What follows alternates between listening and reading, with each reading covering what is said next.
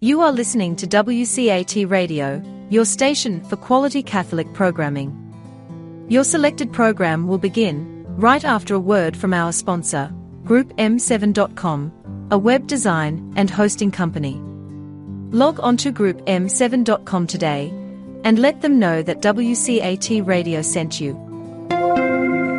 You know, my finest childhood memories was the Saturday morning movies for about 4 bits each. My brother and I could split a Coke and a big box of popcorn and watch movies about Tarzan, Jane, and their Amazon River adventures. Well, maybe that's where Jeff Bezos took his name. His Amazon.com is now the largest online retailer in the world. I'm Michael Mahfood with Group M7, the oldest and largest website design firm in East Texas. And here's my point, and as usual, it's a good one. If your website is modern and up-to-date, mobile and search engine friendly, it matters not whether you sell a product or provide information about your goods and services, your sales justifiably will increase just like theirs. The world uses the internet. We can improve your website and your email. Look at our giant portfolio at GroupM7.com. Since 1995, there's only one web and there's only one group, and it's us. It's Group M7. You're listening to WCAT Radio, your home for authentic Catholic programming. Good afternoon, and thank you for tuning in to WCAT Radio's Vows, Vocations, and Promises, Discerning the Call of Love. I am your host, Dr. Marianne Arlakis. Today I have the privilege of speaking with a very special guest who is phoning in today from Rome, Deacon Lucas LaRoche. And before we begin, I would like to ask Deacon Lucas if he would start us off with a prayer. Of course. In the name of the Father, and of the Son, and of the Holy Spirit. Come, Holy Spirit, fill the hearts of your faithful, and kindle in them the fire of your love. Send forth your Spirit, and they shall be created, and you shall renew the face of the earth. Let us pray. O God, who by the light of the Holy Spirit did instruct the hearts of the faithful, grant that by the same Holy Spirit we may be truly wise and ever rejoice in his consolations. Through Christ our Lord. Amen. In the name of the Father, and of the Son, and of the Holy Spirit. Amen.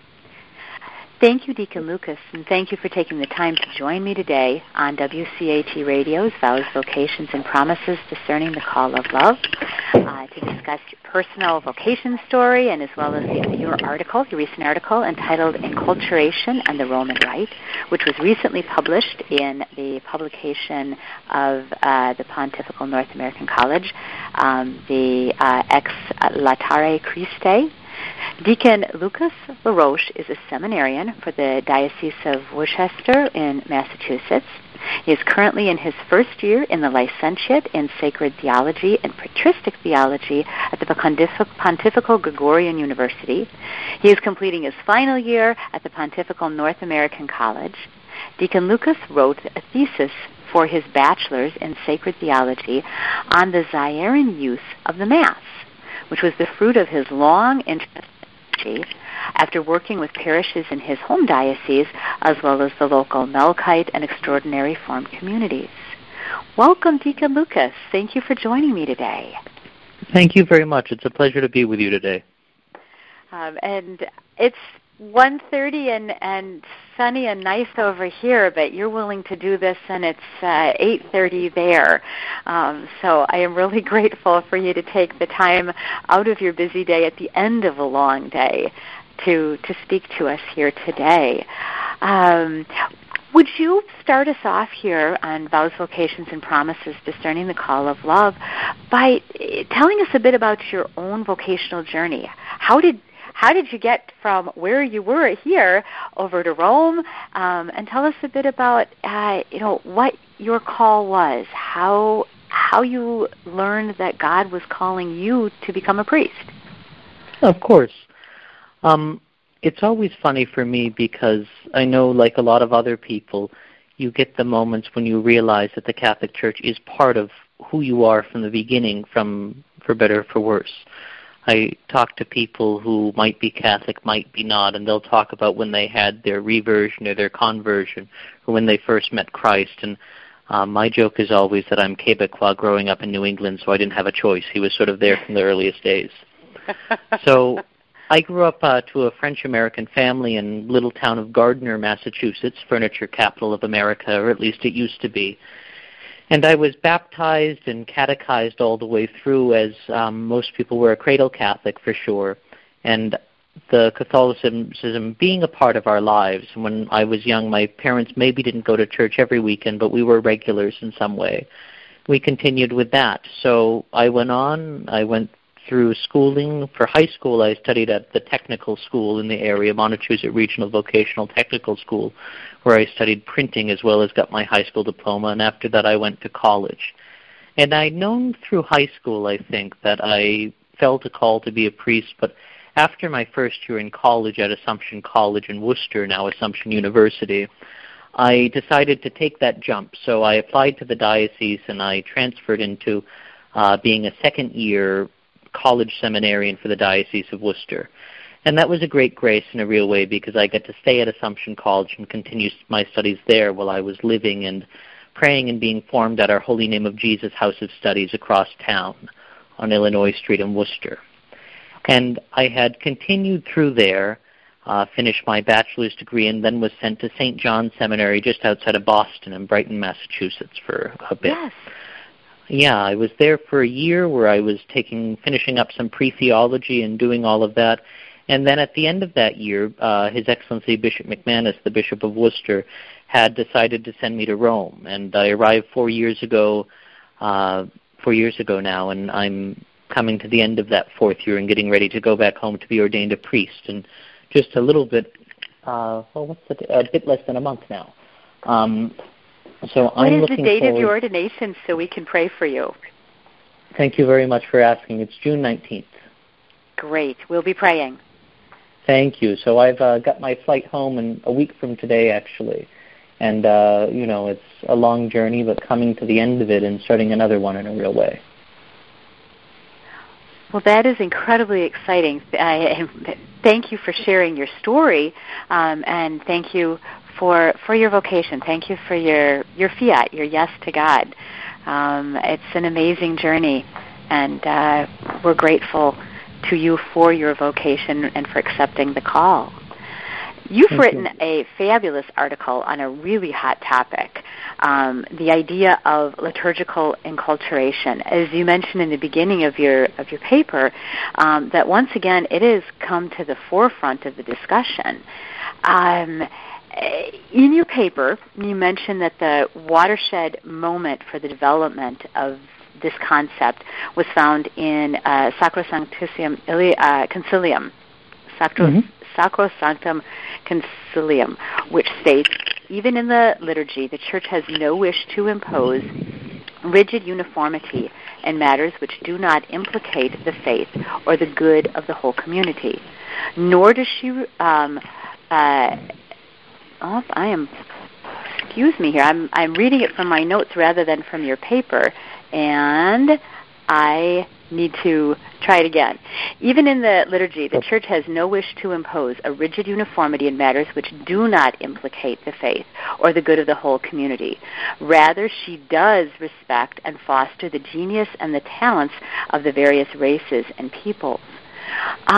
This is a huge idea when we look right now at different races, different cultures, and the need to be respectful of those cultures while also keeping the purity of the liturgy. Can you speak to that? Yeah, and it becomes interesting because we look at just the structure of the Church ecclesiologically, and we see a little bit of that present because, of course, you and I talking, we're Roman Catholics, and we worship in the Latin Rite most of the time. But even if we're just looking at the very basic elements and how the Church spread, there was never one culture and one way of worshiping, it seems, because we know from the very early ages that where the apostles landed ended up praying differently from very, very early times. And when we go back in history, it's a little bit blurry sometimes because our documentation only goes back, but it seems that by the time we have written evidence, the way the Christians prayed in Rome was very different than the way they prayed in Jerusalem, was very different than the way they prayed in Constantinople, was very different from the way they prayed in Antioch or Alexandria, etc. So we see this at a very early stage where people pray differently according to how they do it, Because in a very large way, we look at it and we look at people accept the gospel in different ways. When they accept the gospel, they become Christians in their fullness. But we can look at it and see that there's something in the gospel truth. There's something in the gospel truth which sticks with that culture in a way that it might not stick with a different culture, even if it's neighboring or existing in the same framework. And when we talk about the church's worship, we say this played out because you have the cultural importance of it and the gospel value being incarnated in a real way in this cultural identity. And it leads the people to pray differently, which makes perfect sense because if we view prayer as not just the rite and ink on paper, but if we look at it as a lived expression of the community's faith, we're able to see that lived out in different ways in a legitimate diversity. Very interesting and very vital.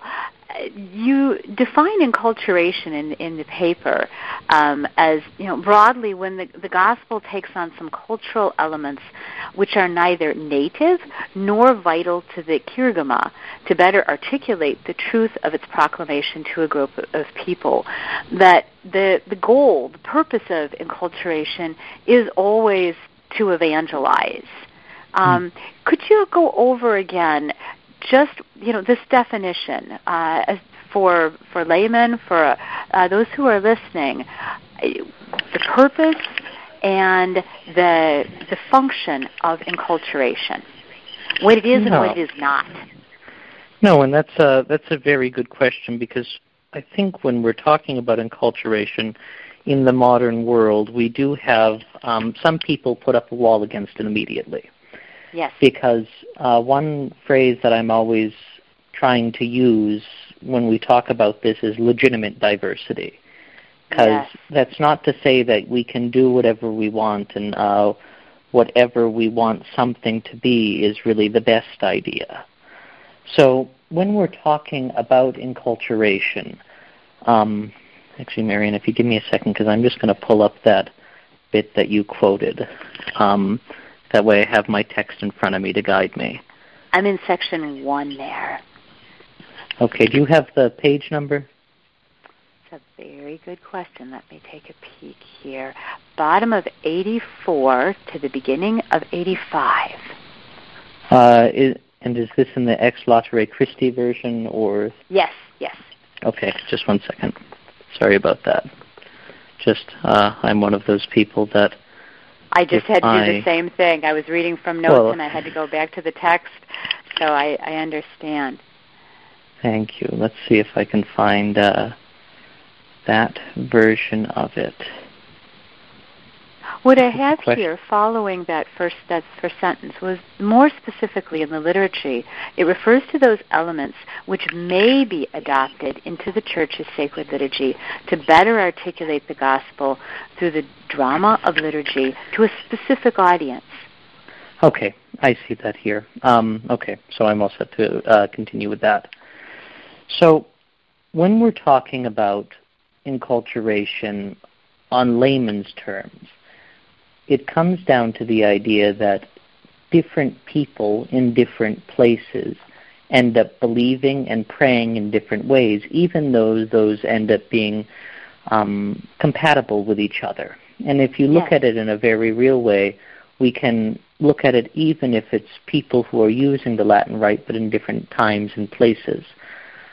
For instance, if you or I, who are living in Rome or the United States, when we're talking about liturgy and we're talking about how we pray and what we pray for, it's very different than what someone in South America or Africa or several hundred years ago is going, because you or I living where we live have fairly comfortable existences versus someone way back when would have a different experience. And a big question in the history of the Church is Rogation Days, which used to be very, very important and perhaps unfortunately have sort of fallen off the bandwagon for popular devotion right now. But it used to be a major thing in the Roman Rite that you'd have the local parish priest who 4 days a year would process through the fields and bless the fields. And this is coming from a very agrarian culture where if you don't grow food, you don't have anything to eat.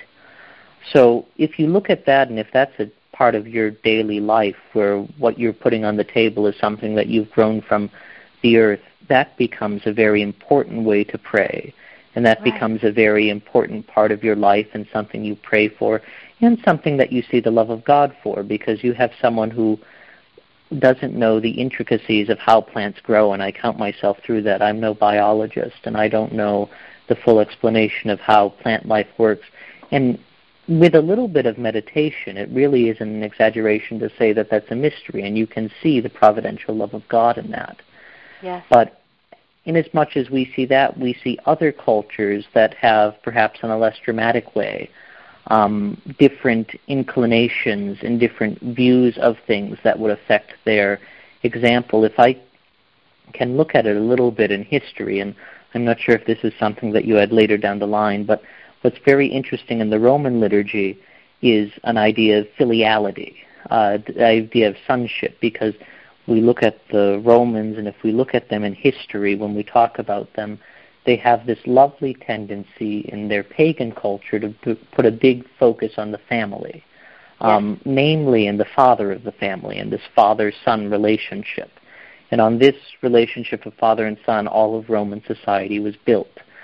So that becomes something very pregnant and very present in the Roman liturgy. This idea of the sonship of God, the sonship that we all share in Jesus Christ. And of course, this is universal in all of Christianity because Paul writes about it in the Bible. But when we have that, it's a special focus in the Roman liturgy and the Roman life, because when the gospel reached Rome, they have this idea of Jesus' divine sonship and his sharing that with us that caught the Roman imagination. On the other hand, you can look at it and that same stress isn't as present in other liturgies, versus if we look at the text of the Maronite liturgy, for instance, it's very pneumatological. It talks about the Holy Spirit a lot. And you have the Maronite interest with the Holy Spirit and the frequent reference to that, as well as the idea of the Holy Spirit as fire, where the Maronite liturgy used to include a bit where the vessels were washed before they were used for the sacrifice, but they weren't washed in water, at least for the ritual part. They were washed in fire. So the censer was brought over, the incense was burned, and the vessels were washed in the smoke as a mean of cleansing them. And you have this idea of the Holy Spirit and the element of fire, which was present in their culture before being captured in that relationship that's articulated in the liturgy. Those are two basic ways of looking forward to it. But we can look at it, and when we start talking about enculturation proper, and as we're referring to it now, where you have some things which work differently. Because when I was doing my research into the Zairean use of the Mass, you have certain parts of African culture which don't quite work the same way as different parts of the culture, more European culture, that the Roman Rite was articulated and came to be in. So you'll have different concepts that are articulated in the paper of how authority is shared in a village and how people relate to each other in different roles within the village. One of the Zairean principles that's in the Missal is the idea of the commentator, which effectively serves as the town crier, who, from my understanding, as it's been relayed to me, is very present in the life of the African village. And this is a liturgical role that's been brought up, which appears before the procession to exhort the people to pay attention to the Mass, just as you would exhort an important visitor in the village. So you have this cultural idea of a herald that the gospel is latched onto, which later, through a more formal process of enculturation, became part of the liturgy. Similar to the deacon in the Divine Liturgy who is saying, wisdom, be attentive? Exactly, in a real way, because both of these have an idea of drawing it to each other. So the deacon in the Divine Liturgy, whenever anything major is about to happen, he cries out in one language or another, wisdom, be attentive, Sophia orthe proskomen. But these ideas that it's drawing attention to something. And I don't know the exact cultural background of the deacon, but it served in the Divine Liturgy and why those came about. but it is serving the same role as pointing towards something. When you mention liturgy and missal and rite and use, can you make a distinction between each of those four terms and how they're used? Yeah, so liturgy, missal, use, and rite. And this is difficult, and this is where we get into the brass tacks in some ways. So when we're talking about this, it becomes difficult because these words are used interchangeably sometimes, and it's not to say that they can't be used interchangeably, but for the purpose of a paper like this, we always need to be precise, just to make sure that we're getting our point across. I'm just going to go down the list because I think that's easiest, but liturgy is an act of worship. Liturgia, work on behalf of the people in Greek, and it's the ceremony and everything that's surrounded by it. It's a very broad term, but when we bring into it the terms that we're using, we can talk about the Zairian liturgy, we can talk about the Roman liturgy, the Byzantine liturgy, and this is the vaguest term. It's work on behalf of the people in that context.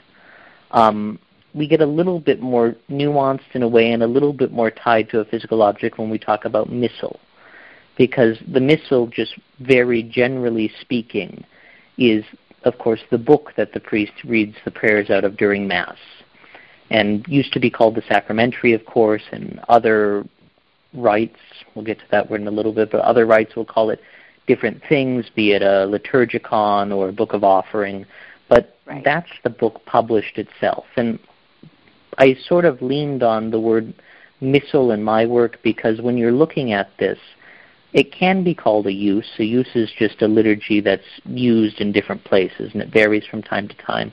One of the points that I sort of was against was the use of rite. And this is a word that we hear used a lot and not properly in a technical sense, because very often we'll talk about, with the Eastern churches especially, the Melkite rite, the Ruthenian rite. Yes. And rite is a ritual.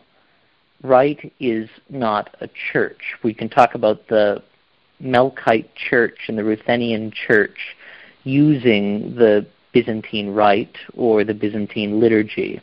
Yes. But the Zairian missal, as it's published, doesn't really exist as a rite as the church defines that in the codes of canons of Eastern churches, and that's a very technical definition. But those four ideas, liturgy being the form of worship, and we can talk about that in a variety of ways, missal being the book, use being the practice as it's done, and rite being a technical definition that belongs more to the Eastern churches than to something.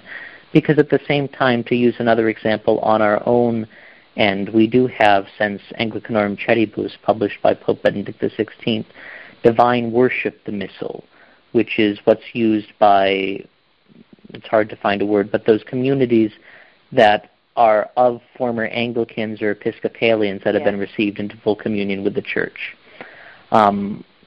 You do often see the phrase thrown around in their presence of an Anglican rite, but that's not quite precise enough as far as the Church sees it. Okay. I've seen Anglican youth often as well. Yeah, and that's a bit more of a technically correct phrase, but it depends, because you'll get how people talk about it. It does matter. It's not something that we want to split hairs over, but it's helpful to go forward knowing how to talk about it in a detailed way. Interesting. You mentioned in some of the material that we went back and forth on via email that enculturation is really, in essence, only possible in the Roman Rite, not possible in the Eastern churches. Can you explain that statement? Yeah, and that's a bit of a hot topic in some ways. But this is something else that I've been working on for a little bit. But enculturation, as we view it, is really only seen to the level at which we see it in the Roman Rite. Because in the Roman Rite, it happens well throughout history, and it happens frequently. You have everything from the Chinese rites controversy to the Algonquin and the Huron Mass going through the ages. And you see it happen really frequently, versus you don't see it so much in the Eastern churches. And it's interesting in our view because talking about how people receive it, something that I remember from catechism, I'm sure maybe you might and maybe many of your listeners will, we talk about in the Roman Rite the Mass as the representation of Christ's sacrifice on Calvary. Yes. And when we see that means that you or I, standing where we're standing, be it at the Pontifical North American College in Rome or our local neighborhood church in the United States, are standing there in the year 2021, and that saving event, that wonderful event that happened on the year 33 outside of Jerusalem, is represented to us. And it's a bridge across time because it's a historical event that happened at a particular time that is made present again at another particular time. Yes. So we see that because we're encountering that salvific event in our own place at our own time. To use another example, and this gets into some heavy theology, and I'll try to stay away from changing the subject too much, we can look at the Byzantine Rite. And the Byzantine Rite will do things a little bit differently because as we read the mystagogies of the Greek fathers talking about the liturgy, there's a shift that happens at a certain point in how they view time as attached to it. So, for instance, you and I are sitting in 2021, and we talk about events that happened saving us in the Mass. Versus in the Byzantine liturgy, it seems to take the same tack at times. But the Greek fathers will say that once the little entrance, the entrance of the Gospel book happens, time and eternity sort of collapse. You have this idea, which is a little bit stressed too much, of chronos and kairos. Yes. And these two ideas of time, and chronos in the Greek sense is time that we measure. We talk about a chronograph, which is someone who's a bit fancy might call their watch. But you have this idea of time measured. And then kairos, which is a time which can't be measured. It's the time to act. It's the right time. And this is a time in which God works. It can't be measured with hours or months or years. Yeah. So, of course, one of the first lines in the Byzantine liturgy, the deacon turns to the priest to begin one of their dialogues before the opening blessing. And he says, Despota kairos estin. Despota, it is the kairos. Master, the time to act is now. The kairos is now. And it shows a shift. But by the time you get about 30% of the way through the liturgy, you have the entrance for the Gospel book, and the commentators will say that at this point, the liturgy is no longer per se happening in a particular place and time, but it's happening in the heavenly court, and it's being represented to us in that way, but in a way that bridges in a different way. And the easy way to look at this is when you're looking at the anamnesis, the part of the Eucharistic prayer during the Byzantine liturgy where the priest comments on past events. Well, let me see if I can remember this now. The priest will pray, remembering therefore all that has come to pass for our sake, the cross, the tomb, the resurrection on the third day, the ascending into heaven, the enthroning at the right hand, and the second coming in glory. We offer you your own of your own, always and everywhere. But that list of events that he talks about, from the beginning to the second coming, is all in the aorist, which in Greek only refers to past events, and past events that happen once and for all. So you have this concept in the Eucharistic prayer of the Byzantine liturgy of referring to the second coming has already happened. And this idea of it being present there and all of earth really existing as an afterthought, not in a bad way, but time having been completed and us praying at that moment. That's the theological reason.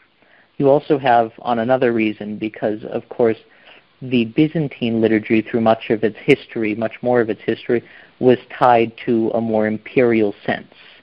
And to accept the liturgy was to accept the empire, was to accept the culture. And that plays out a long way. You mentioned at the beginning, and I might have mentioned since, the Melkites. And the Melkites were, of course, originally Syrian Catholics. They used the Syrian rite. But they adopted the Byzantine rite when the Byzantine Empire came around. Of course, Melkite comes from the word Melek, Malik in Semitic languages, which means king, referring to the emperor. So it's these people who adopted the emperor's liturgy, along with the culture and language in some places that at least came along with that in a tangential way. So you have those ideas of both a culture being adopted with it and a theology of time that make it, since neither of those are as present in the Roman liturgy, make the Roman liturgy more likely, more possible for enculturation. For enculturation. That's very interesting.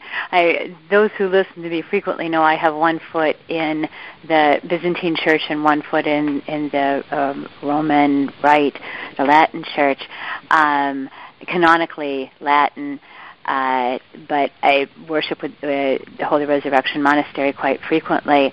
And belonging to all of these social media groups that are part Byzantine and part Latin, you have this tension between the two at times over quote-unquote Latinizations. And now seeing the fullness of how time is expressed, that really makes more sense. Very interesting. And also the sense of a imperial imposition makes a little bit more sense too.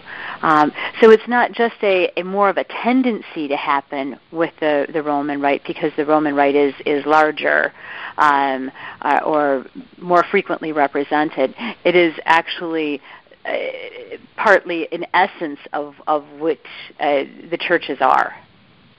I would say so. And when we start talking about this, we start to talk about sort of what-if questions, which are always dangerous when we're doing any sort of academic work. But I would suggest that perhaps that might be the case, because we talk about impositions, and that's not to use a negative sense of the word, but we look at the Byzantine liturgy, which was tied to one or two sort of major sees, and there were some slight modifications between the Slavs and the Greeks, for instance. Right. Then we have other things with the Niconian reforms in Russia.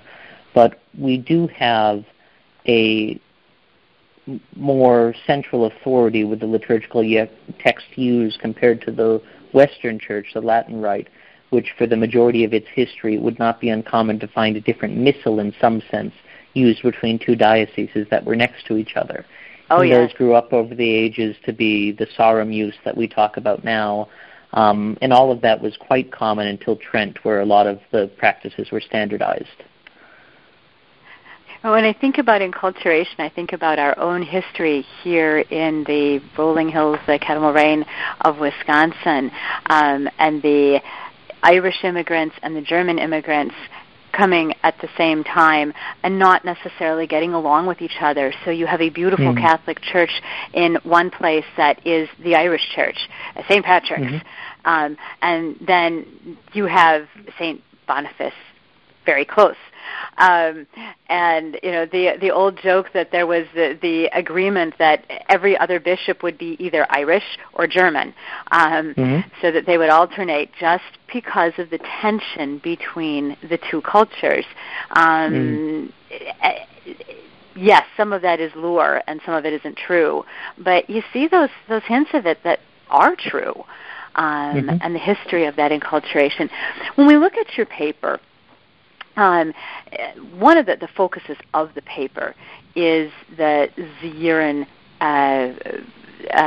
Missal and the Zieran liturgy. Could you explain how that came about? Yeah. So it's a bit of a history lesson in some ways, because the Zieran Missal was something that came to be a bit before the Second Vatican Council. There were murmurings, and after the Second Vatican Council, with Sacrosanctum Concilium's movement towards an openness towards enculturation became more present. We should say what Zaire is, because it's a name that we don't hear much anymore. What used to be Zaire is now called the Congo. So when we're talking about Zaire in the area in which it was allowed, we're talking about what's now around the Congo, which is, of course, a different world in many ways than what the Roman liturgy was authored in and how that worked out to be. And when we're talking about it, we have this development of the Zairean liturgy, and you had a lot of bishops of the Bishops' Conference of Zaire, which would now be the predecessor of the Bishops' Conference of the Congo, the Episcopal Conference there. There was a proposal for the Zairean rite of the celebration of the Eucharist, which took place around 1988. So you have this development in which the bishops of the Congo wish to evangelize and in a real way incorporate the Christian imagination in a larger way into their people, because of course the Congo had received the gospel at that point. You had many Catholics among the natives, but at the same time you have these ideas of something that is foreign in a real way still. An interesting question aside is the idea, because of course at the same time there are historically African liturgies in Alexandria and Ethiopia, but yes, those are different. Those are African, but those aren't what was brought to the Congo with this. So we have a desire from the bishops to present the liturgy in a way that will capture the imagination and make the country more Catholic at the end of the day, evangelize it further, and concrete that kerygma which took place. So the bishops proposed it, and it was approved by Rome. There was a bit of a process, which I go over in the paper, in which the Vatican and the Zairean bishops had a bit of a back and forth figuring out what would be acceptable, what ought to be changed before it's approved. But yes, that's sort of the idea that they wanted to go for, allowing it to go forward and be a tool for further evangelization and capturing the hearts and minds of the faithful in that part of the world. One of my favorite quotes is from your paper. There are many. It's really, really well done and well documented, so it's easy to find the sources for these too. You mentioned that Pope Paul VI in his comments in his homily at the close of the Symposium of African Bishops said, "Must the Church be European, Latin, Oriental, or must she be African? Your Church must first of all be all Catholic. This is a must. It must be entirely founded upon the identical, essential, constitutional patrimony of the self-same teaching of Christ as professed by authentic and authoritative tradition of the one true Church." And that quote alone says so much. Could you speak to that?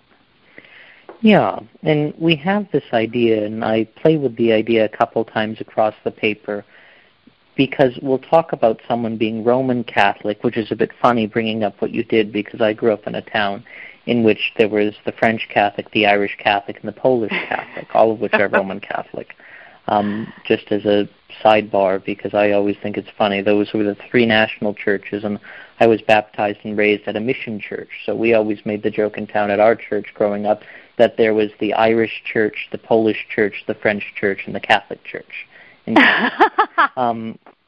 But there's this idea that when we're talking about what the Church is, it is Catholic before any other idea can be applied to it, before we can call it Latin, Roman, European, Oriental, or African. There is an essential aspect at the center there which is necessary if it's to succeed at being any other label that it can do it.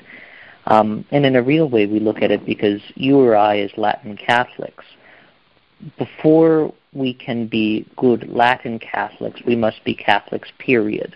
And right, before we can live out the faith in any way that Latin Catholics do, in other ways that other people might not, be it daily Mass or the Rosary or the Stations of the Cross, we need to have that central core which everything is built upon, the faith and the universal teaching of Christ and the universal lived reality of what that faith is before we can adapt it in any way. That quote by Pope Paul, he also warns against the deposit of the faith being compromised. Again, I love this piece. We are not inventors of the faith. We are custodians of it. Can you speak to some of the abuses? We learn from our mistakes. Can you speak to some of the things that have occurred that are, frankly, innovations and undermine the authenticity of the faith and compromise us as the people of God? Yeah, and when we're dealing with enculturation, that limits it a little bit. I can think of a couple off the top of my head, and they'll react in different ways.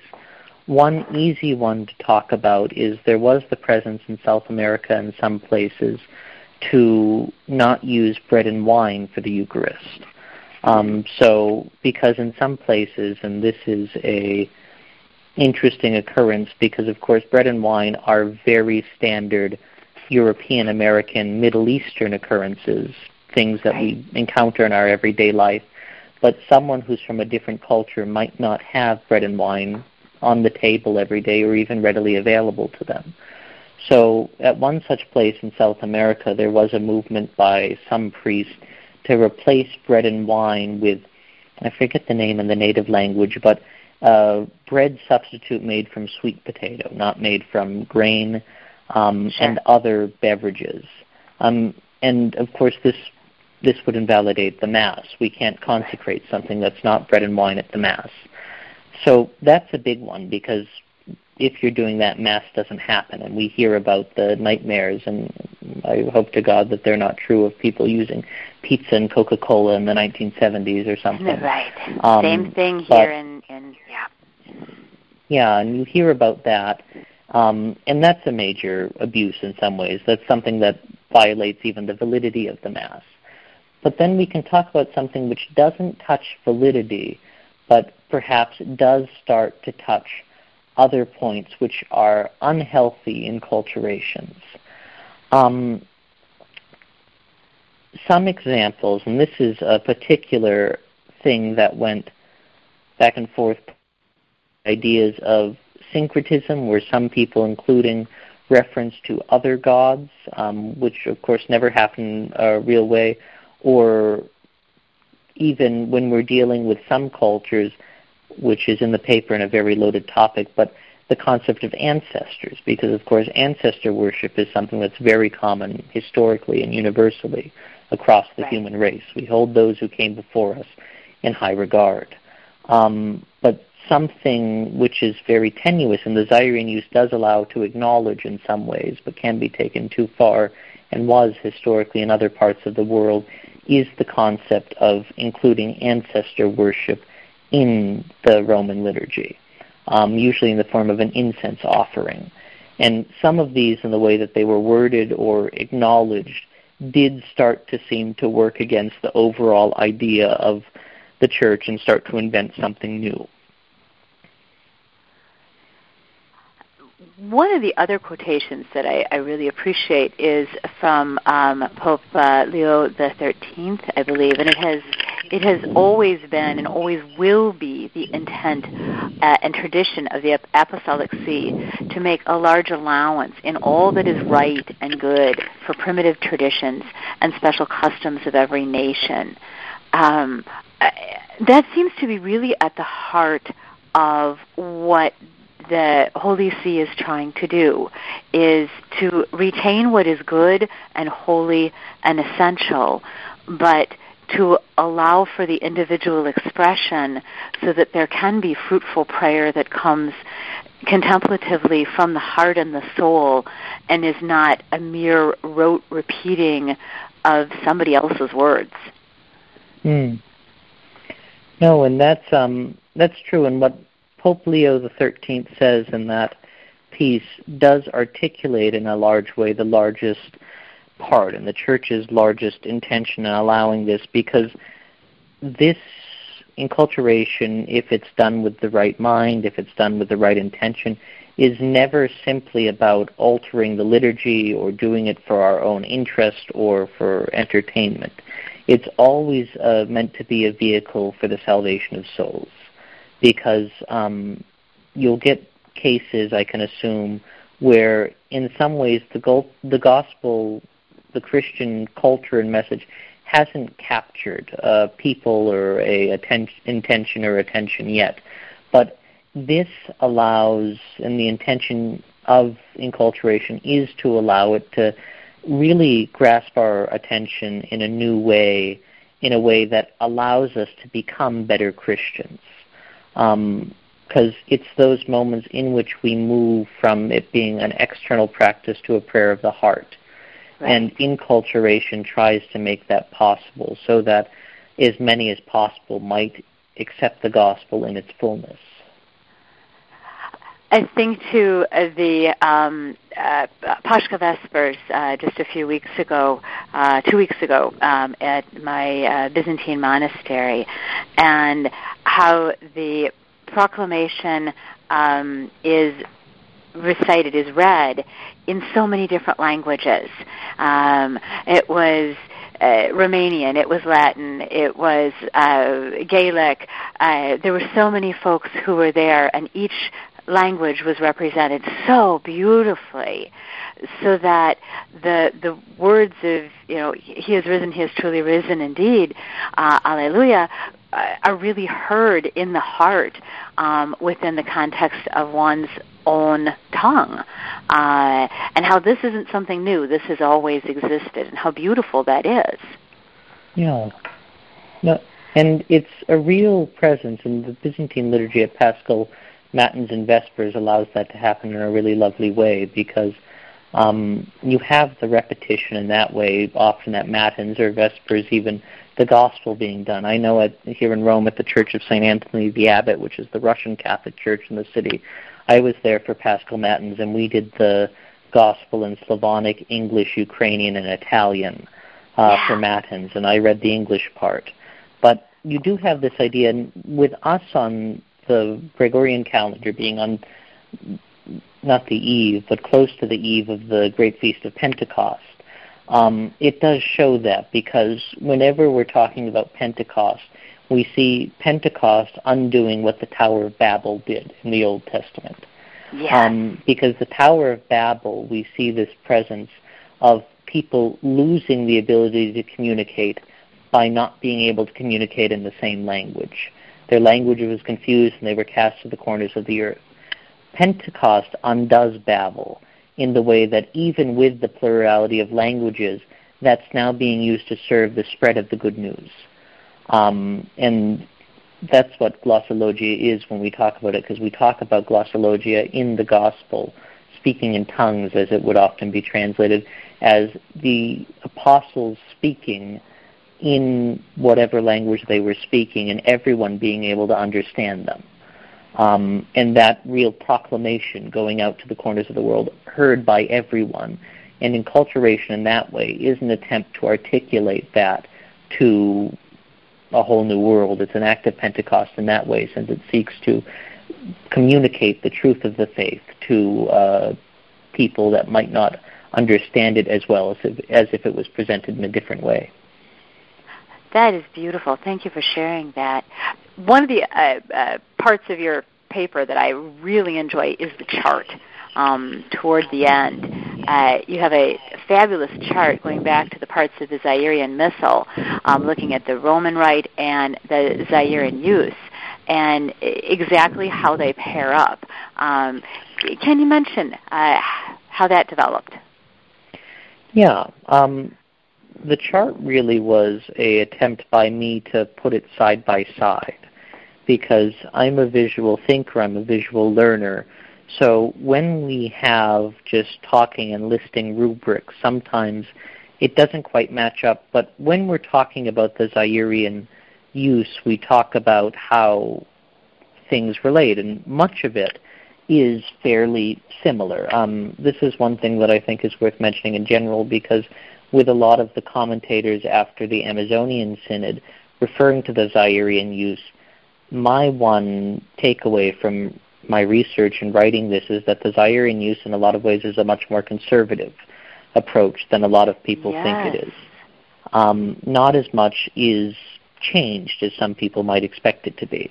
But looking at the chart and seeing how it goes through, and I'm sure your viewers can find it online because it's a bit odd to read it out, but the Zayurian use doesn't begin with the entrance procession just like that as the Roman liturgy does, but the announcer, who we mentioned before, does have a formal role in saying that the entrance procession is about to begin and welcoming and exhorting the people to prepare themselves in that way. So that happens, and then the introductory rite begins. After that, the introductory rites go on with the greeting. Penitential rite happens later in the Zayurian use, so we don't see the penitential rite during the introductory rites.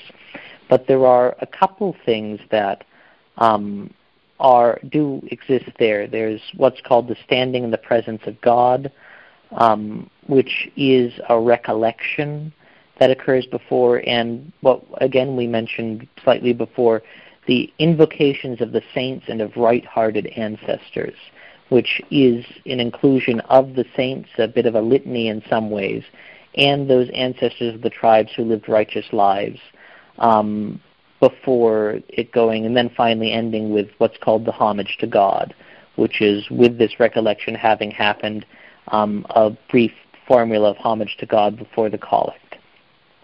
The collect happens, the liturgy of the word begins, and one other thing that does happen is in the Zayurian use in the liturgy of the word, the readers request a blessing and the priest blesses the reader. Then the reader gives a gesture of gratitude each time before the reading. This has to do with the concept of presidential nature in the village that they were trying to do it through. And after that, first reading, responsorial psalm, the repetition of that request of blessing and gesture of gratitude. Second reading, the gospel acclamation, all the way through. And then we have the homily and the creed. After the creed, we get a few things that it starts to get interesting, and some things that were originally earlier are now later. After the creed, we have the penitential rite, which the commentators on the Zayurian rite will say that is a recognition that you have these people who have heard the message, and this is the time after hearing the message to reconcile with each other. This is then followed by a sprinkling rite, and then the sign of peace as a sign of the reconciliation having occurred. There's the prayer of the faithful. There's an offertory procession, which is a bit different in the Zayurian use because there are phrases associated with it and a blessing of the people who present the gifts. And then it really goes on as normal because the Eucharistic prayer and the liturgy of the Eucharist does allow to continue through. The sign of peace is not after the Our Father because it occurs earlier. And Mass does, from that point, continue on as normal and concludes much the same way. That's a brief overview of the structural differences. I hope that's not too in-depth or wordy, but perhaps someone might find it interesting. That is really perfect, yeah. Deacon Lucas, as you look at this project in particular, but also your time of study there in Rome, if you had a nugget to give to other men in formation, what would that nugget be? Yeah, and one thing that I would give to men in formation, and I give it to a lot of the younger seminarians in my diocese, because whenever formation comes up, we talk about perseverance, we talk about troubles in discernment, in formation, etc., etc. Yes. And I think sometimes, often it's big ones. People might have issues with thinking, how am I going to go on without getting married? How am I going to learn all of this or that? But I think it's always important because I think a lot of us feel it for quieter things, because you talk about people who have, tying back to what I said at the beginning, big reversions, conversions, and sort of big watershed moments in their personal faith which inspire them. And, you know, we make the joke sometimes, you imagine sometimes with seminarians, the angel descending from heaven and handing them the scroll, saying that they're called to be a priest. And something that I have prayed with and thought about, and I think it's important for a lot of men to hear, is these ideas that sometimes growth in faith, growth in vocation and love of God is quiet. And that's not always what we want. But I was one of those people, like I mentioned, who Christ was always there in the background from my earliest days. And as a result, I don't have as many big moments to point to where I suddenly came to believe or something else. But it's the realization that an absence of those, as long as someone continues to grow in faith, hope, and love, perhaps doesn't make as good as a story, but is just the same worthiness, is just the same whatever, because very often when we look back, it is the quiet moments where we're growing the most, because all things grow in silence, be it the human child in the womb or nature. And I think because too often in our own discernment, in our vocation stories, we focus on the loud and the noisy, and it's fun, it's a good story. But those moments where we're not experiencing it isn't a sign that we're not called, or not having had those isn't a sign that we're not called, because there's a grace in that silence and in that normality in its own way. It's like Elijah in the cleft of the rock and God not being in the earthquake or the fire or the wind, but rather the tiny whispering sound.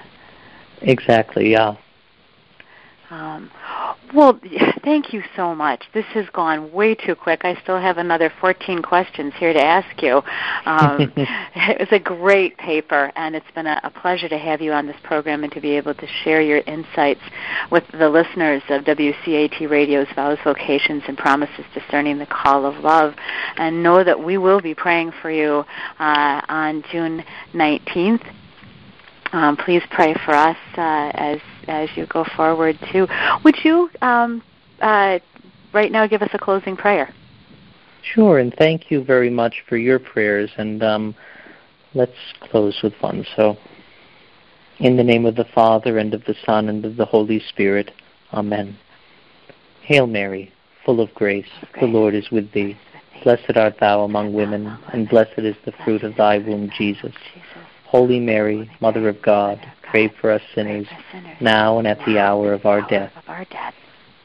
Amen. In the name of the Father, and of the Son, and of the Holy Spirit. Hello, God's beloved. I'm Annabelle Mosley, author, professor of theology, and host of Then Sings My Soul and Destination Sainthood on WCAT Radio. I invite you to listen in and find inspiration along this sacred journey we're traveling together to make our lives a masterpiece and, with God's grace, become saints. Join me, Annabelle Mosley, for Then Sings My Soul and Destination Sainthood on WCAT Radio. God bless you. Remember, you're never alone. God is always with you.